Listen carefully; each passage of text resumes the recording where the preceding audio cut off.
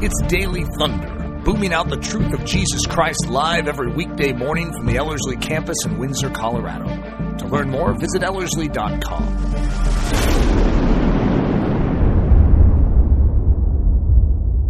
In late July, we had a very special gathering of Ellerslie alumni here in Windsor, Colorado. The week that they were here was filled with pithy and poignant reminders about the Christian life. You know, that version that is all in, fully given, and abandoned to God. Hey, this is Eric. I have to admit, it was really, really special seeing friendly, familiar faces on our campus again. Boy, did I miss it. This week spent with the students was truly magnificent and precious. And since I'm traveling with the family over these next 2 weeks and won't be able to be present and live in the chapel for our Daily Thunder broadcast during that time, I'm going to take a short hiatus from my World War II series, which I will pick up upon my return. And I'd like to share recordings of 5 of the messages that I delivered during this powerful week with the alumni. I hope that you'll be encouraged by these living truths just like I was. If you have a desire to be discipled this year, please go to Ellerslie.com/daily and look at the training options that are still available in 2020. And please don't let the finances stand in the way of you applying. We have scholarships. So follow what the Holy Spirit may be nudging you to do and trust that He will make a way. And now, without further ado, a bit of thunder.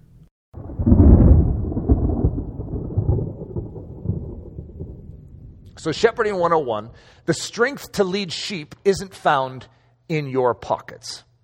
So what you're being called to do is not something that you innately are built for.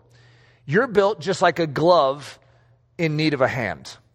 And so in and of the glove, your gloveness, you do not have what you need to function as only the hand can with the glove.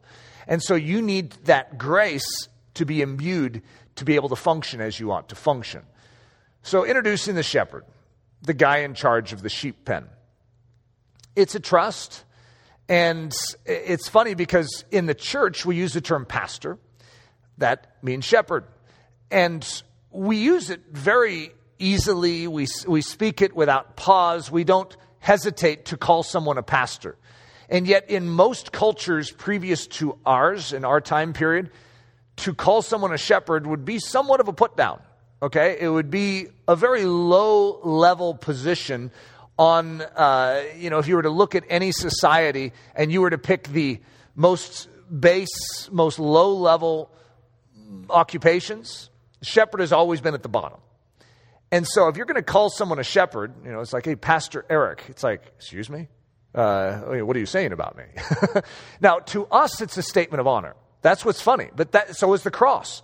The cross is something we celebrate, but that's an execution device. Isn't it funny how truth will convert these things that are actually lowly and demeaning into pictures of triumph? And that's just something to notate as we go through this. Shepherding is low, and yet it's high in the kingdom of heaven. Introducing the shepherd's assignment, to keep out the wolves, to comfort the sheep. Now that's a very simplified understanding of it, but there is a threat to these sheep. If the sheep were able to take care of themselves, there's no need of a shepherd. However, because the sheep are vulnerable and they're weak, a shepherd is needed. And so the shepherd is given an assignment, and that is to keep the wolves out of this sheep pen. And so that shepherd has a rod, and the shepherd is going to use different tactics to do this, which is not what I'm going to focus on right now, but in a general sense, in a very simplified sense, to keep out the wolves, but also to comfort the sheep. There's 2 roles. A lot of shepherds are going to be good at one of the 2. And it's the dexterity of using both hands, both strengths, that oftentimes is what we need encouragement in.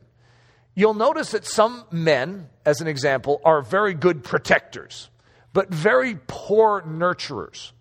Then you have the real softies, the fathers that are really soft, or the husbands that always are, doing roses and poems, but they're terrible protectors. It's like, hey, can we bake the 2 together? We have a tendency to go in one direction or the other. And Jesus is this incredible blend of both sides, both strengths. And this is what a shepherd must do. He must be excellent at both. The little known fact about shepherds, their job is really quite difficult. When you are first emerging in Christian strength, you begin to think about ministry. You begin to think, I'd really like to be used by God. And so you look out there at different things that people are doing. You're like, I would love to do that someday. And I think those are wonderful things. It's a wonderful process. However, it's also good to recognize that these are very challenging positions. When you take leadership, when you take responsibility, it's actually extremely challenging. A shepherd's job, if we were to break it down, is not fun. No one wants it, actually. It's usually the youngest son that gets the task. And I'm not saying that women didn't get it. They are shepherdesses. That sounded funny. Shepherdesses? That sounded funny. It's like a funny sounding word coming off my tongue. But there are female shepherds, if you could say it that way, right? And so listen to this out of Smith's Bible Dictionary. In Israel, the shepherd held a subordinate position. The office of the Eastern shepherd was attended with much hardship and even danger. He was exposed to the extremes of heat and cold. His food frequently consisted of the precarious supplies afforded by nature, such as locust and wild honey. He had to encounter the attacks of wild beasts, occasionally of the larger species, such as lions, panthers, and bears. Nor was he free from the risk of robbers or predators' hordes. Welcome to the job of a shepherd. Who wants that? Oftentimes, the shepherd would be away from his family, living in caves. And so, and the reason they would oftentimes be near cave systems would be because storms come and you want to have protection for your sheep. And so, there's different strategies. If you ever heard me teach on David, why he would have gone to the Valley of Elah. Well, there's a huge tree. And so he would have had shade from the tree. He would have been able to go up into the tree and have a view to be able to see if anything's coming. And he had a cave system. That's where the cave of Adullam is. All those cave systems are right in the Valley of Elah. Well, that makes sense. He would have been familiar, likely, with the very place that Goliath came into because he was a shepherd. So there are dud shepherds and there are good shepherds. Okay, that's a little German for you. I don't think that that's actually a German word, but I'm using that umlaut to make it feel sort of German. So there are dud shepherds and there are good shepherds, or good shepherds. The dud shepherd shows passivity towards the wolves and in so doing betrays his precious sheep.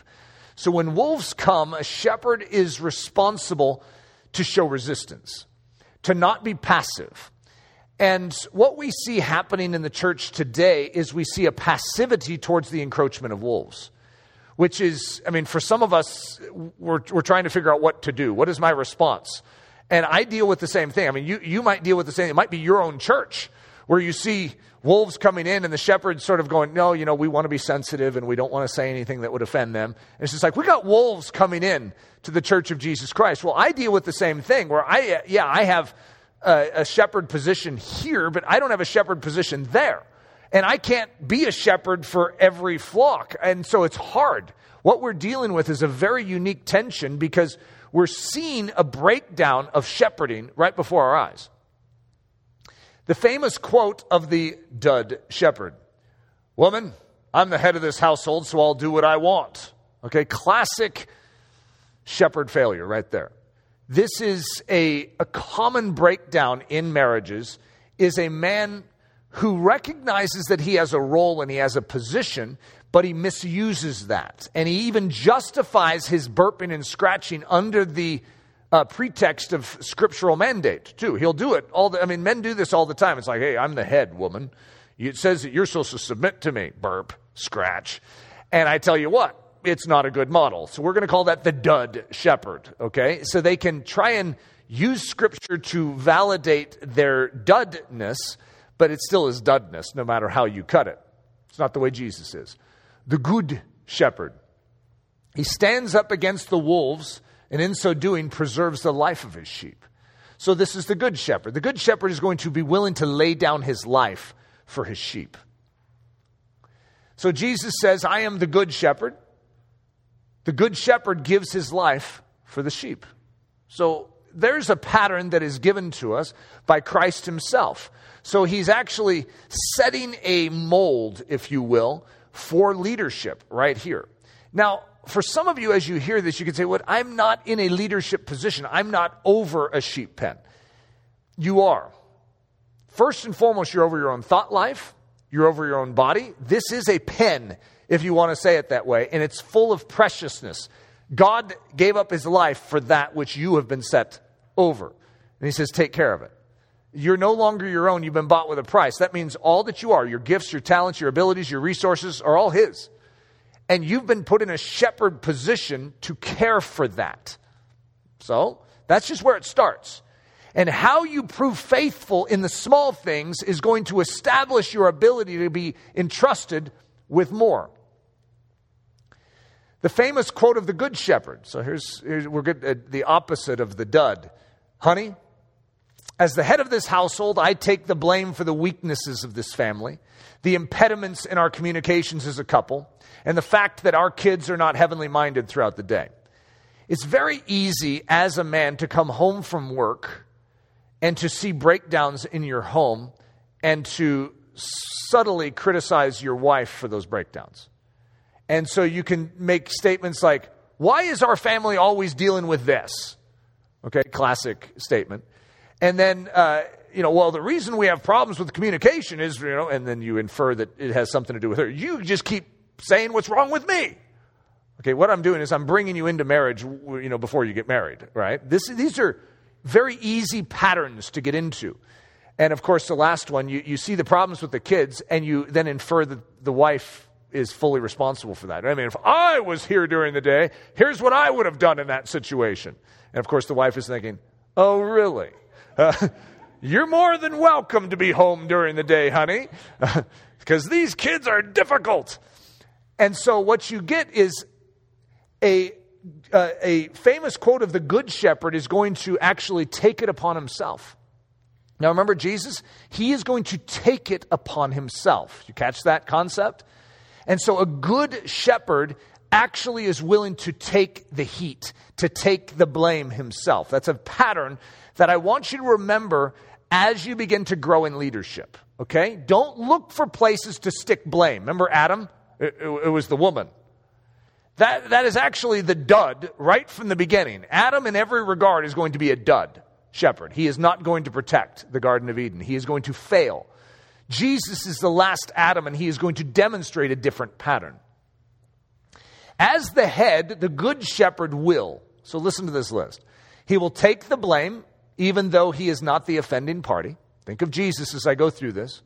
But think of your life, too, as a leader. When you're put in any leadership position, you take the blame for what happens in your organization, in your family. It doesn't matter. So if there is something that Ellerslie does as a whole, like say someone in my organization does something to hurt someone or offend someone, I still have to take responsibility for that. I can't just say, I have people on my staff that have issues, right? And it's like, I wish I didn't, but they're there. I'm responsible, and it stops with me, right? And so I have to own that instead of shift the blame around. Good Shepherd will take the loss even though he's not the one who made the mistake. He will take the hit even though the bullet was aimed at someone else. He will take the pain even though he was wholly guiltless in the situation. Of course, that's the Christ model right there. This is actually how the Good Shepherd who lays down his life for his sheep is going to function in his position. So as the head, the Good Shepherd will. You see, when we talk about headship, it makes some of us sort of wriggle inside because of the abuse of the idea. So even the word headship, I don't know how you respond to it, but it's sort of like Holy Spirit to some people. Because when something is abused, you have a tendency to retract and pull back lest it hurts you again. Headship has been abused in many situations in the body of Christ. And as a result, there's a sensitivity, but we need to restore our understanding of headship because it's still God's pattern. God, just because people abuse it doesn't mean we throw it out. You don't throw out the church because the church has gone bad in certain situations. You don't throw out manhood because manhood has been twisted any more than you throw out femininity because it's gone weird too. These are God's institutions. He's the one that set them up. We need to recover them and restore them and remove the barnacles from them. So as the head, the Good Shepherd will go without food that his sheep may have their bellies full. So this is a whole different model for headship, right? If you're really, that's why I've oftentimes said to guys, it's like, whoa, be watchful, buddy. If you're going to use the word head, that you're the head, you need to know what the head is then. The head is the one that's willing to suffer first. The head is the one willing to go without food if you're short. The head is the one, because most men are going to be like, well, I have the biggest stomach. I need the most food. But if you're short on food, the head is the one that's going to say, I'll go without. If you go without the blanket that his sheep may be kept warm, if there's only enough blankets for the group -1, well, who's going to be the one that goes cold? It's the head. So are you sure that you're the head? Or what you were talking about being the head, are you sure you want to be the head? You go without breath that his sheep may live to breathe another day. If someone has to die, take me. That's how the good shepherd works. Distinguishing between the two shepherd models. So John 10, 11 through 13, Jesus is going to break down the distinction of the leaders. I am the good shepherd. The good shepherd gives his life for the sheep. And he's going to notate a different sort of caretaker, a different sort of leader. But a hireling, he who is not the shepherd, one who does not own the sheep, sees the wolf coming and leaves the sheep and flees. And the wolf catches the sheep and scatters them. The hireling flees because he is a hireling and does not care about the sheep. What sort of shepherds are we? Likely, and this is just a guess, okay, I don't know that any of you are waking up this morning going, I would like to be a dud. My guess is that every single one of you esteems the good. Like as I'm going through it, you're like, yeah, that's what I want. However, very likely we're in some kind of hybrid state right now where if I were to ask you, are you the good shepherd? When people see your leadership, are they seeing the sparkle of Jesus Christ in everything you do? It'd be really awkward to say yes. At the same time, you want to say yes to that. So likely we are the good sort in the making, but ones that are still prone to dud behavior. So how do we eliminate that dud behavior? Isn't that a wonderful thought? I would like to get rid of all dud behavior. And guess what? I have dud behavior in my leadership. I know all of this. I teach all of this, and I can still see dud come out of me. Really frustrating at times. I don't like seeing dud come out, but that there is a selfish propensity that we all have that we need to recognize and note, and we need the gospel. We need the power of God to actually overcome that. So the illustration is learning to ride a bike. When you're learning to ride a bike, which I've gone through with 6 kids now, it's funny, when they first get on that bike, balance is, of course, the key. You take those training wheels off, and I tell you what, they'll have a propensity into one ditch or the other. And it's weird. It's just like, no, you need to lean the other way because you just keep going to the right. And there's in our road, we do have a little ditch off to the side. And boy, that's very attractive to a new bike rider. It's like, oh, right to that ditch. And so the same is true in our leadership, is that there's propensities of a direction that we will go. And if we know that, what we're learning is balance. And it's okay, just like you're not going to be mad at a little child when they're learning to ride a bike, or they're toddling and learning to walk, the same is true with leadership. God has a tremendous grace for knowing where we're at and the fact that we have propensities. However, are we going to be corrected and correctable to be able to gain that balance so that we are using the strength on both sides of the ledger of what makes a leader a good leader? So finding that strange and inexplicable balance in between falling into the ditch on the right and falling into traffic on the left. We have, it's so easy to go either way in your leadership. And I'll go into that and break that down. The art of parenting. Practicing good shepherding by listening to the tap of the heavenly shepherd's rod upon our fluffy backside. You want to know how to succeed in parenting, you need to have a rod of correction. You need to allow the shepherd to shepherd you. And when you become a parent, you oftentimes think, okay, now I'm the big cheese. Okay, now I'm the one, it all falls on me. Technically, it falls on God. And if you will be still a sheep in your shepherding, that's the secret, is recognizing that we still have the tendency to go into a ditch in our parenting, to be either too soft or too strong. And it's hard to find that strength balance of love, where you are firm when you need to be firm and you're soft right when you need to be soft. Usually we are firm when we need to be soft and soft when we need to be firm. And that's a propensity that we have. So one of the terms that I've used for it throughout our ministry, and this term is going to arrive in January of 2009 or 10. Maybe it's 2010. It's right when we were starting Ellerslie, and we had a conflict, and it was a threat to Ellerslie. This is before our first students even arrived. And I had to deal with a matter that was extremely difficult. And up to that point, I would say I could esteem the truth in a matter, and then I would try and, with my diplomacy, appeal and very softly speak and encourage and hope that the person catches the drift. In this situation, I had to be very strong and say, you need to leave. Yeah, I don't like that. And yet it was essential for the protection of this ministry. So, oh wow, this was a moment for me. And I still remember where I was. And I remember I was sitting on a couch. I had just prayed with Leslie. And I remember I needed to rise up and be a man.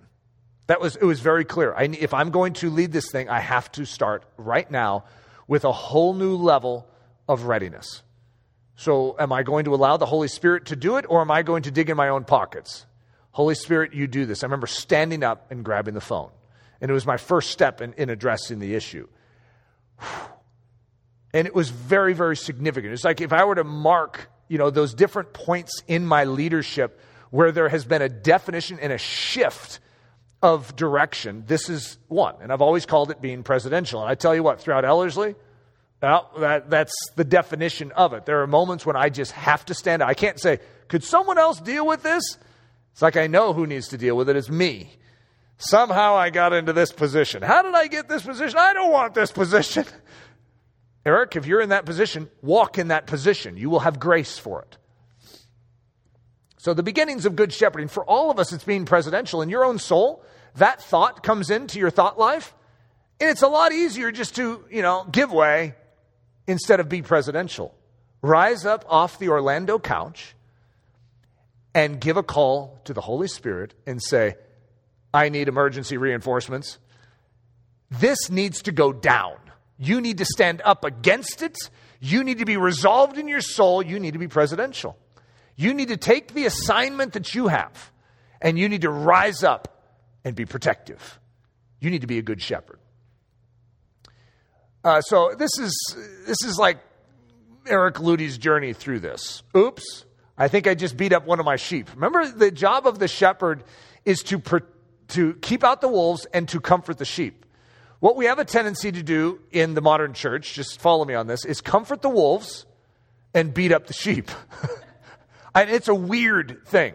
Okay, more harm and hurt has come from mishandling leadership in the church. I mean, there's a lot of pain that probably just in this room, if we were to collect it, it wouldn't just fit into a jar. It's like, okay, we need quite a few jars. Can we get another jar in here? We got more pain here. We got a lot of pain just in a room this size in the church. And a lot of that comes from allowing in the world under the banner of love. That's what's so weird. Because we love and because we want to be kind, we're going to allow in this disintegration to the truth and to the true faith of Jesus Christ.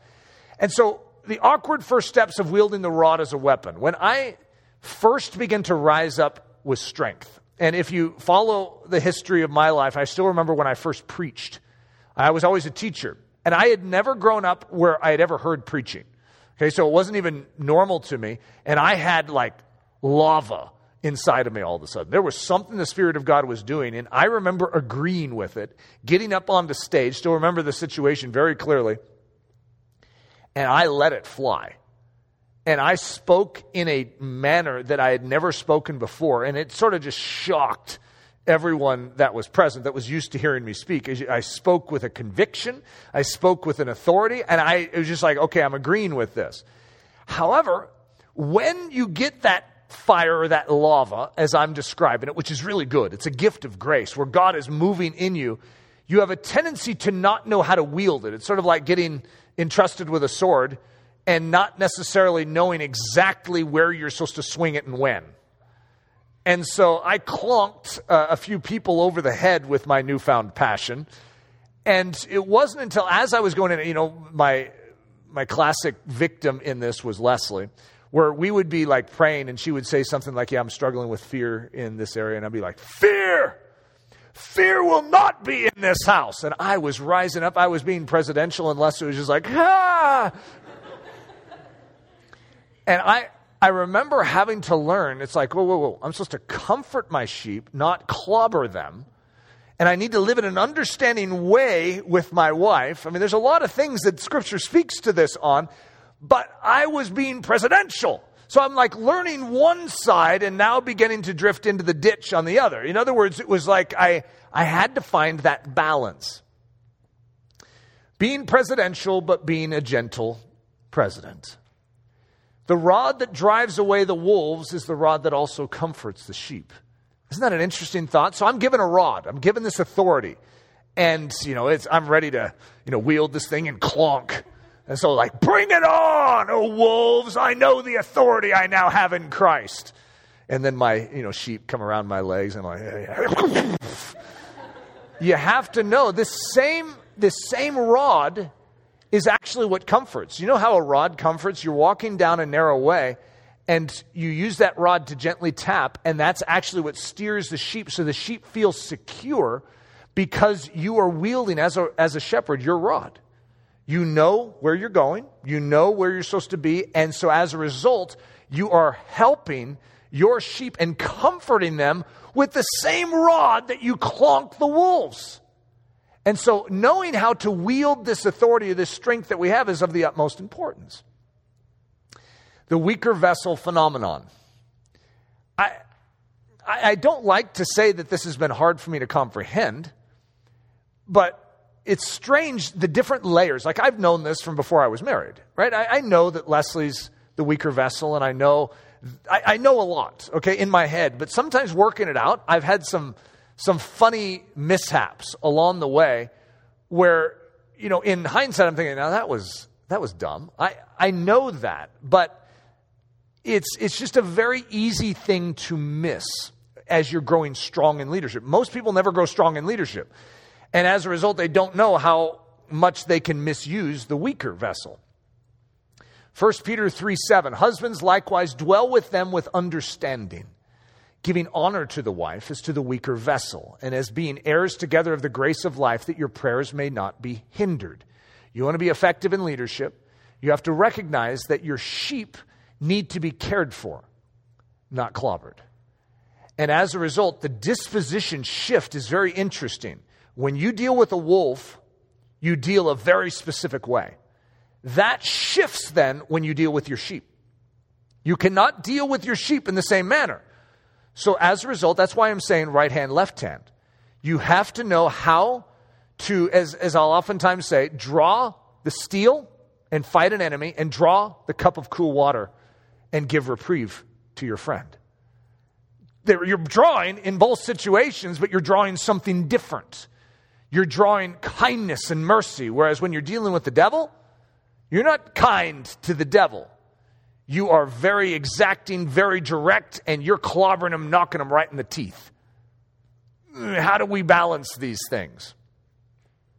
The good shepherd does not seek fairness as an end. Oh, huge point, guys. If I could just take all the men in here and just talk about one of the secrets of marriage is to not look for equity in how things work. In other words, it's like, how come my wife can say that to me, but if I said the same thing to her, it would not go over well.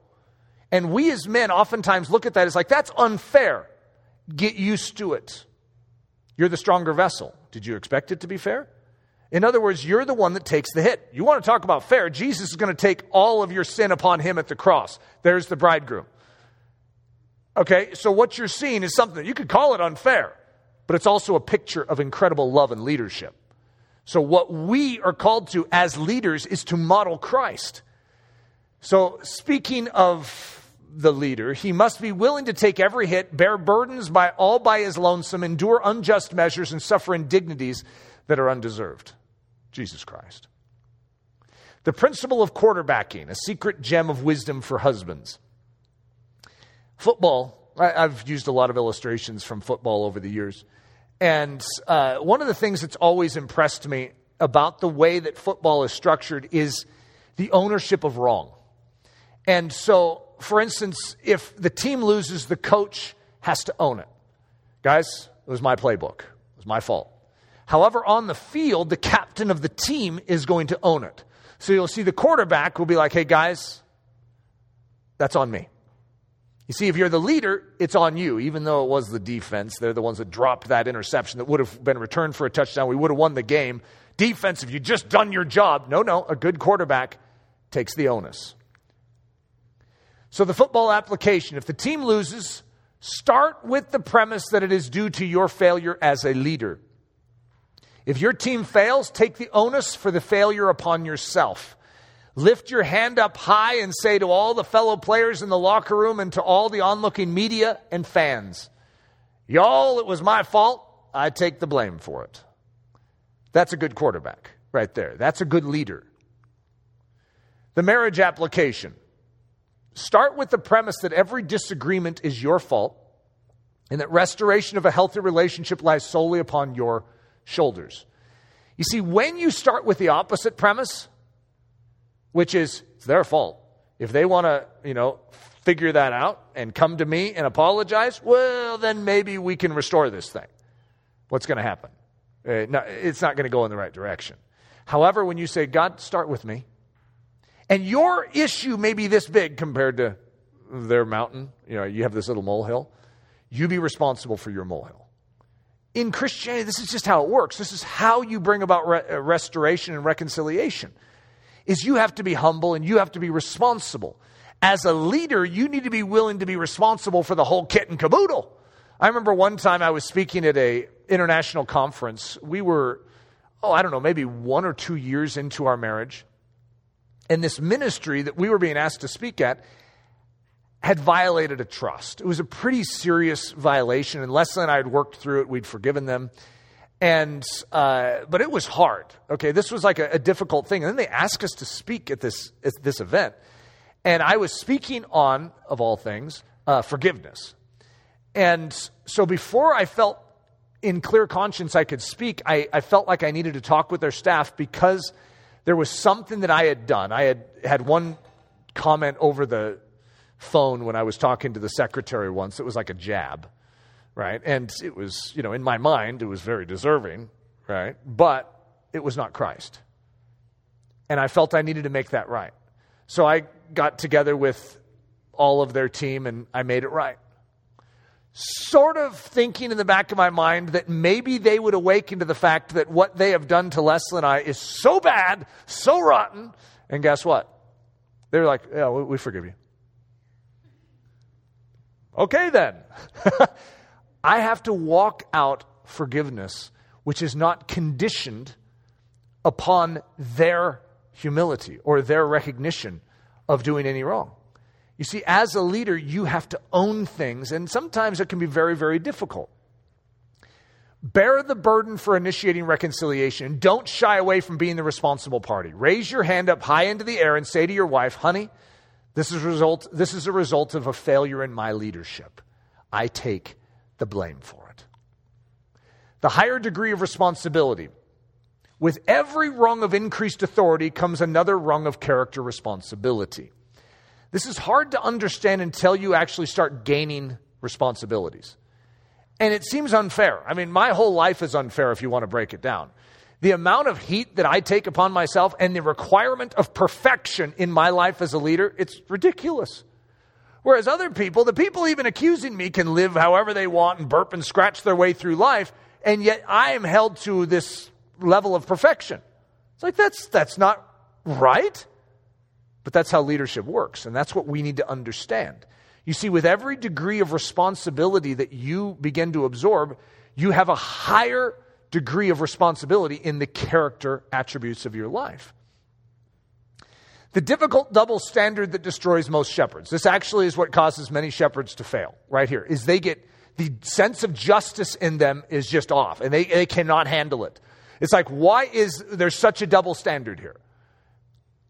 The shepherd must be, listen to this statement, this is quite the statement. The shepherd must be without flaw, while the sheep under his care are given a generous allowance of grace space.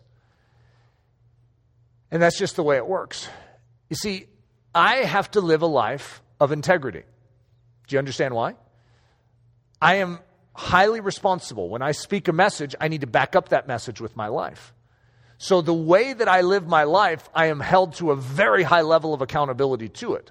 Whereas those that are hearing my message are not held to the same level of accountability, even though they should rise up to heed the challenge and allow the Holy Spirit to raise them up. But as a leader, we need to understand that. And we can offer the grace. And even though someone may be very hard on us and desire, a level of excellence, which is Christ alone, they're onto something there. And that is that someone who speaks it ought to live it. We are held to a higher level of accountability as leaders. The picture of good shepherding. So David and his sheep, a great picture. But David said to Saul, your servant used to keep his father's sheep. When a lion and a bear came and took a lamb out of the flock, I went out after it and struck it and delivered the lamb from its mouth. And when it arose against me, I caught it by its beard and struck and killed it. So there's a good shepherd. A good shepherd is willing to lay down his life for his sheep. He goes after the lion and the bear. I mean, what shepherd is dumb enough to do that? Wouldn't it be better just to lose a sheep? I mean, who cares? It's just one sheep. But the shepherd loves his sheep. He cares about his sheep. So David is a good shepherd. He is proving that he's not a hireling. He's actually one who cares about his sheep and loves his sheep, and as a result is willing to lay down his life to go after his sheep. So a shepherd must become an expert in two sorts of wrestlings. Remember how I talked about drawing the steel and drawing the cup of cool water? You have this balance that is taking place. We need to wrestle with our kids, or the shepherd needs to wrestle with his kids and needs to be gentle. When you're wrestling with your kids, it's a very interesting art form. And any of you that are fathers understand that because it's very different than, like Coach Dave is a wrestling coach, it's very different than normal wrestling. Because you are, 10 times the weight of your kids? 100 times their physical strength? And that's probably not even an exaggeration. A father is a very strong unit, whereas a little child is very vulnerable and fragile. And they're crawling all over you, you're whipping around. I mean, you could easily crush them. You could break them into pieces. And yet you have to exercise gentleness in that form of wrestling. Isn't that interesting? So it's still wrestling, but it's a different form of wrestling. How about wrestling with a bear? Well, you don't wrestle with a bear the way you wrestle with your 5-year-old. You have to be fierce. You have to be aggressive. You have to use all of your strength and leverage all of your weight. And so it's a very different form, but it's still wrestling. Wrestling with kids, playful. Wrestling with a lion, aggressive. Wrestling with kids, tickling. You don't tickle a bear. Wrestling with a wolf pack, destroying. You see, as a shepherd, you need to have the ability to do both and. It's like, okay, what am I wrestling with now? You don't wrestle with your kids as if they're a bear. You don't wrestle with your kids as if they're a lion. You wrestle with your kids as if they're your sheep. And so as a result, you leverage your weight and your authority different to protect them. Isn't that just an interesting thought process? Now showing how easy it is to be a duddy daddy. So this is a little picture from Eric Ludy's past. I'd like to say it's 30 years ago, but it is years ago, but maybe 5, but still probably, maybe more like 4 years ago, but it still is close. Introducing the characters. Daddy, that's me. The guy commissioned to be a good shepherd. Jelly Legs, the honorary tot. He's the little dude. I should have had a long sound over the U there. The little dude doing all the rascally, naughty things. You ever run into a kid that does that? Yeah, they're around. And then there's Mr. Fusspot and his jam-smeared, binky-sucking, heart-melting, baby-faced, defiant cronies. And they're the wolf pack currently stirring up mischief in the inner terrain of the honorary tot. It's like a spiritual operation. And then there's the heavenly daddy. That's different than me. The heavenly daddy is the spirit of the one true good shepherd that stands behind daddy and corrects daddy as he labors to bring correction to the honorary tot. So the intriguing plot. Jelly Legs has done something rather mischievous, rascally, and naughty. Daddy, in the position of shepherd, is tasked with the job of rescuing him. His objective, to correct the mischief and teach little Jelly Legs how to properly live. His problem, Jelly Legs has jelly legs. You ever had that where you're dealing with a child and they have the jelly legs? Like, stand up. And then there's something about that is hard for daddies. So Jelly Legs has jelly legs. The plot thickens as Mr. Fusspot arrives on the scene with his horde of sticky-faced cronies and storms into the inner sheep pen of Jelly Legs. What will Daddy do? Will he prove a good shepherd or will he prove a dud? Will he yield to the heavenly daddy or will he attempt to pull off this impossible mission all by his lonesome? Let's find out as we explore the next exciting episode of how easy it is to be a duddy daddy. The two dud tendencies of the shepherd, to underreact and to overreact. I mean, both are very easy. And what's funny is if you've had a season of overreacting, what you oftentimes will do is you'll be like, okay, all right, I'm just going to let that one go this time. And you end up going in the underreaction category. Both harm the child. That's what's so interesting. It's like the shepherd has to be actively engaged. You have to learn how to wrestle properly with this authority that you have. So to underreact, give Jelly Legs the honorary tot whatever he wants. You ever been around that form of parenting? It's very disgusting, probably to most of us, when the child's like screaming at the top of their lungs for ice cream. It's like, okay, we'll get you ice cream. It's like, oh, don't give the child whatever he wants. I mean, it's not fun to be around, right? Especially when you're on the plane and the child's screaming until they get what they want. Oh. But it's a real form of shepherding that exists today, and it's a harmful one. Avoid the confrontation at all costs. Flee from the wolves. Let them have their way with the naughty little dude. Even though it said dud, it's actually dude, okay? To overreact. Hire your own wolf pack. Hire your own wolf pack. Hire your own wolf pack. That's supposed to be pack. Note, the hot, anger-driven spanking machine and his frothing at-the-mouth, rage-filled, flesh-empowered cronies are typically available for immediate hire at moment's notice. They're a whole operation. It's like if you ever need them, they're for hire immediately. They'll just show up right in your house, and you'll get a good spanking machine going. In other words, you can very easily overreact to mischievous honorary tots and turn them loose on the little dude. Yell, spit, snarl, and generally make a fool of yourself, hoping that your parental fury will somehow wake this honorary tot up and cause him to somehow, some way grow up into a marvelous picture of Jesus Christ. Isn't that funny that we think that by doing that, somehow we're helping them become like Jesus? And yet it's not the underreaction that we need, and it's not the overreaction we need. It's the Christ reaction that we need. Mysterious option number 3, to react in perfect stride with the good shepherd. But how does one do that? So introducing my big fat Greek word, huper entuchano. So you guys remember that word? This is and this is one of my favorite words in all of the Bible. I know, Nathan, what was your favorite word in all the Bible? It's the grace word in the Old Testament. Hesed, yes. And so this is sort of like Nathan has Hesed. This is like a key word for me. It's a operational word that so greatly has impacted the way that I interact with God and the way that I interact with every action that I'm doing. So the word is huper entuchano. It's one massive word. The word entuchano is typically translated intercession.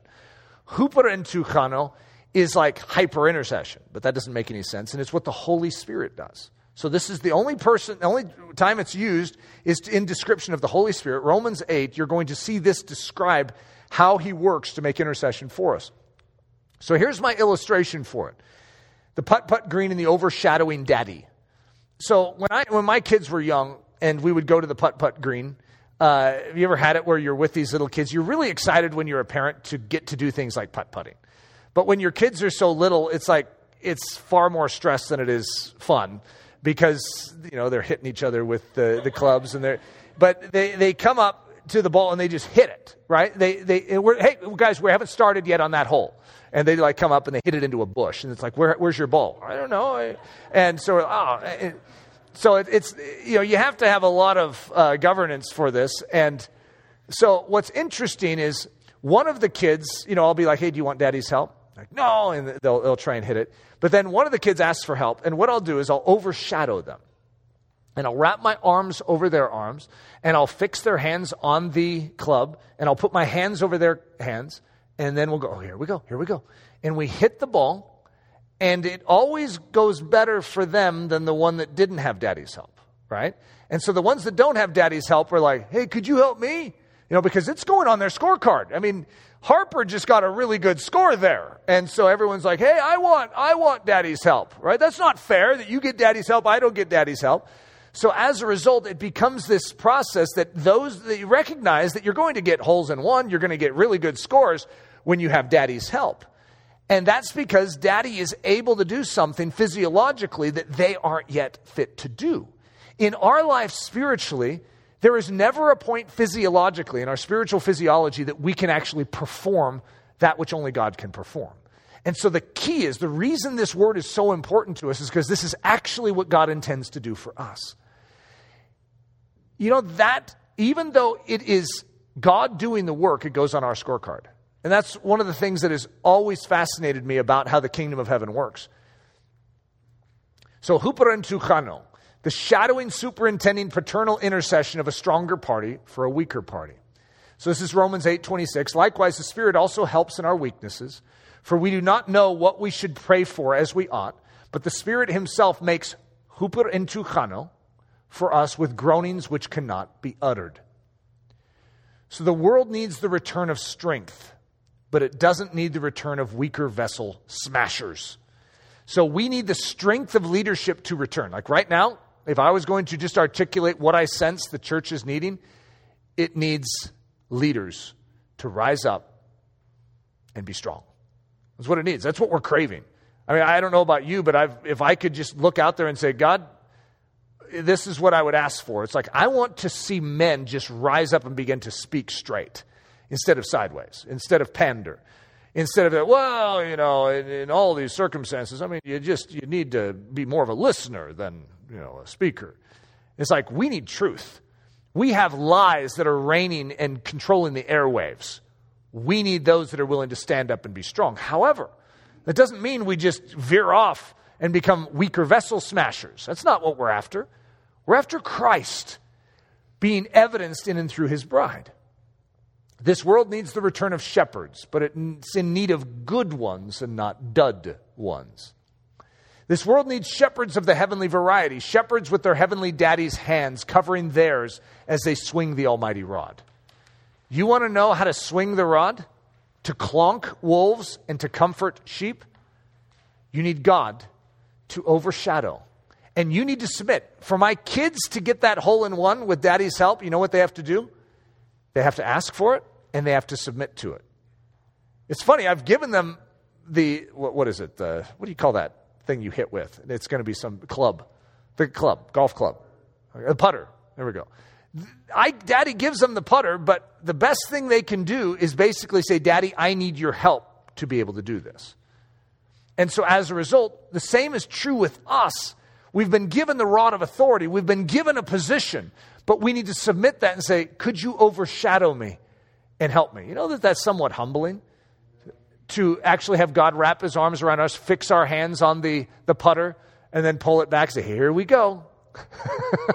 We don't want to be treated like children, but we need to be in a strange sense. Even though we're maturing in this coordination of submission, we need him and we will always need him. I remember a teacher coming out with the idea, this was one of the leading voices in Christianity over the past 20 years, said, Christianity is based on certain illustrations or imagery, and that is a father and a king. And in both situations, a king is distant. He says, hey, I'm not going to live your life for you. And a father, you grow up a child and you let them go and do it on their own.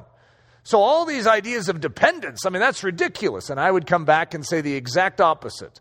I said, Jesus is our model and he reveals the perfect relationship between a son and a father. And even at the age of 33, he only did that which his father was asking him to do. So yes, I understand what you're saying, but the picture in Scripture is very clear, one of dependence. It's huperentuchano. And our Father wants to live and express himself in and through us. He wants to move us. He wants to assist us in pulling off the impossible. You try and lead in your own strength, you will fail. But if you allow God to do the work in and through you, you will find that the fruit of his kingdom will be evidenced in and through you. The art of clonking wolves and comforting sheep. So if you asked me if I've done this perfectly, well, that would be ridiculous. No, I have not. But there is a grace that I have discovered in this.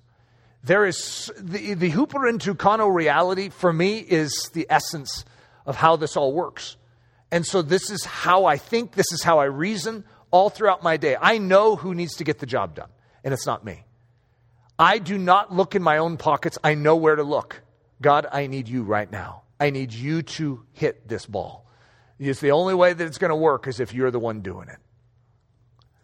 So the word in Scripture that I would use for this would be proistemi, to superintend, to preside over, protect, and guard, to care for and to give attention to rule with steel and cool water, to know how to draw the steel when the steel is needed, and to draw the cup of cool water when it's needed. There's an actual word for that. This word is given as a direct command from Paul for bishops, deacons, elders, fathers, and husbands. Isn't that incredible? Yeah, this word. So Paul's charge, proistemi well. Men, be steel when steel is required, and be soft when softness is needed. Men, don't treat every situation as if it's the same. You need to be dexterous in agreement with the Holy Spirit. If you're going to be a good leader, you need to be strong at this exact moment. Oh, now you need to be soft. You need to wrestle with your kids. Be gentle. Tickle them. Oh, now you need to be strong. You need to bop them over the head. In other words, not your kids, the wolves. How to dexterously move is in agreement with the Holy Spirit. And we need to learn that coordination. Here's 1 Timothy 3:4-5 is going to use the word 4 times. One that rules well his own house. Speaking of those that would be elders, right? Having his children in subjection with all gravity. For if a man knows not how to proistemi his own house, if he doesn't know how to be strong when he needs to be strong and soft when he needs to be soft, then how shall he take care of the church of God? Let the deacons be the husbands of one wife, proistemi their children. Soft when they need to be soft, strong when they need to be strong. Their children in their own house as well. Let the elders that proistemi well be counted worthy of double honor, especially they who labor in the word and doctrine. So to proistemi well is very, very significant. This is the landscape of God raising up leaders. If someone cannot prove to proistemi well their own house, they shouldn't be over the church of Jesus Christ. So when someone comes to me and wants to know if they're ready for marriage, one of the first things I will say back is, well, there's always a graduation requirement to the next level. And that is, are you proistemi, are you ruling well your first government? Like, for instance, your thought life, your heart, your life, your body. Is it controlling you, or have you brought it under the rulership of the Holy Spirit? You see, you're not fit for marriage until you have that. Now, many people have gotten married without that. However, in the kingdom of heaven, there's a graduation requirement. And to move into leading a family, boy, would that be nice, wouldn't it? To have that already in the rearview mirror as opposed to something you're craving in the future. To move into leadership in the church, what does Paul say? You need to be ruling your own home well first. So to move into a home, you should be ruling your own body well. To move into the church, you should be ruling your own home well. How about to rule over many churches? Well, if you're not ruling one church well, why would you be over many churches? It's only logical, by the way. And yet, for us, we need to recognize we are leaders right now. We have a task, but are we tending to it God's way? Are we allowing God to wrap his arms around and say, let me fix your hands. Let's do this my way. Proistemi, this shepherding grace is available in unlimited measure in Christ. Everything you need to lead well, to rule well, has been given you. Isn't that exciting? It's not something you need to earn. It's something that is yours. Just like that pipeline that when you believe in Christ, you have this pipeline that is attached between you and God. And it's pressurized with living water, the Holy Spirit. Basically, what's inside of this pipeline is everything you need for life and godliness. But on this pipeline is a gate valve. And so what we need to do is open the gate valve. And we open it through obedience. We open it through humility. There's various things that actually cause that flow to come in. For instance, if God says, I need you to forgive them, and you don't, it closes the gate valve. And as a result, that grace is not coming into us for forgiveness when we are refusing to let it flow through. When he says, I want you to love, and we refuse to love, well, then it closes off the gate valve. But when we forgive, what happens? The gate valve opens. What happens when we love? The gate valve opens. What happens when we obey him? When his Spirit nudges us in a direction and we say yes, grace flows through us. And so as a result, if you want to lead well, you need to recognize you have everything you need, but you need to rise up and do what you know to do.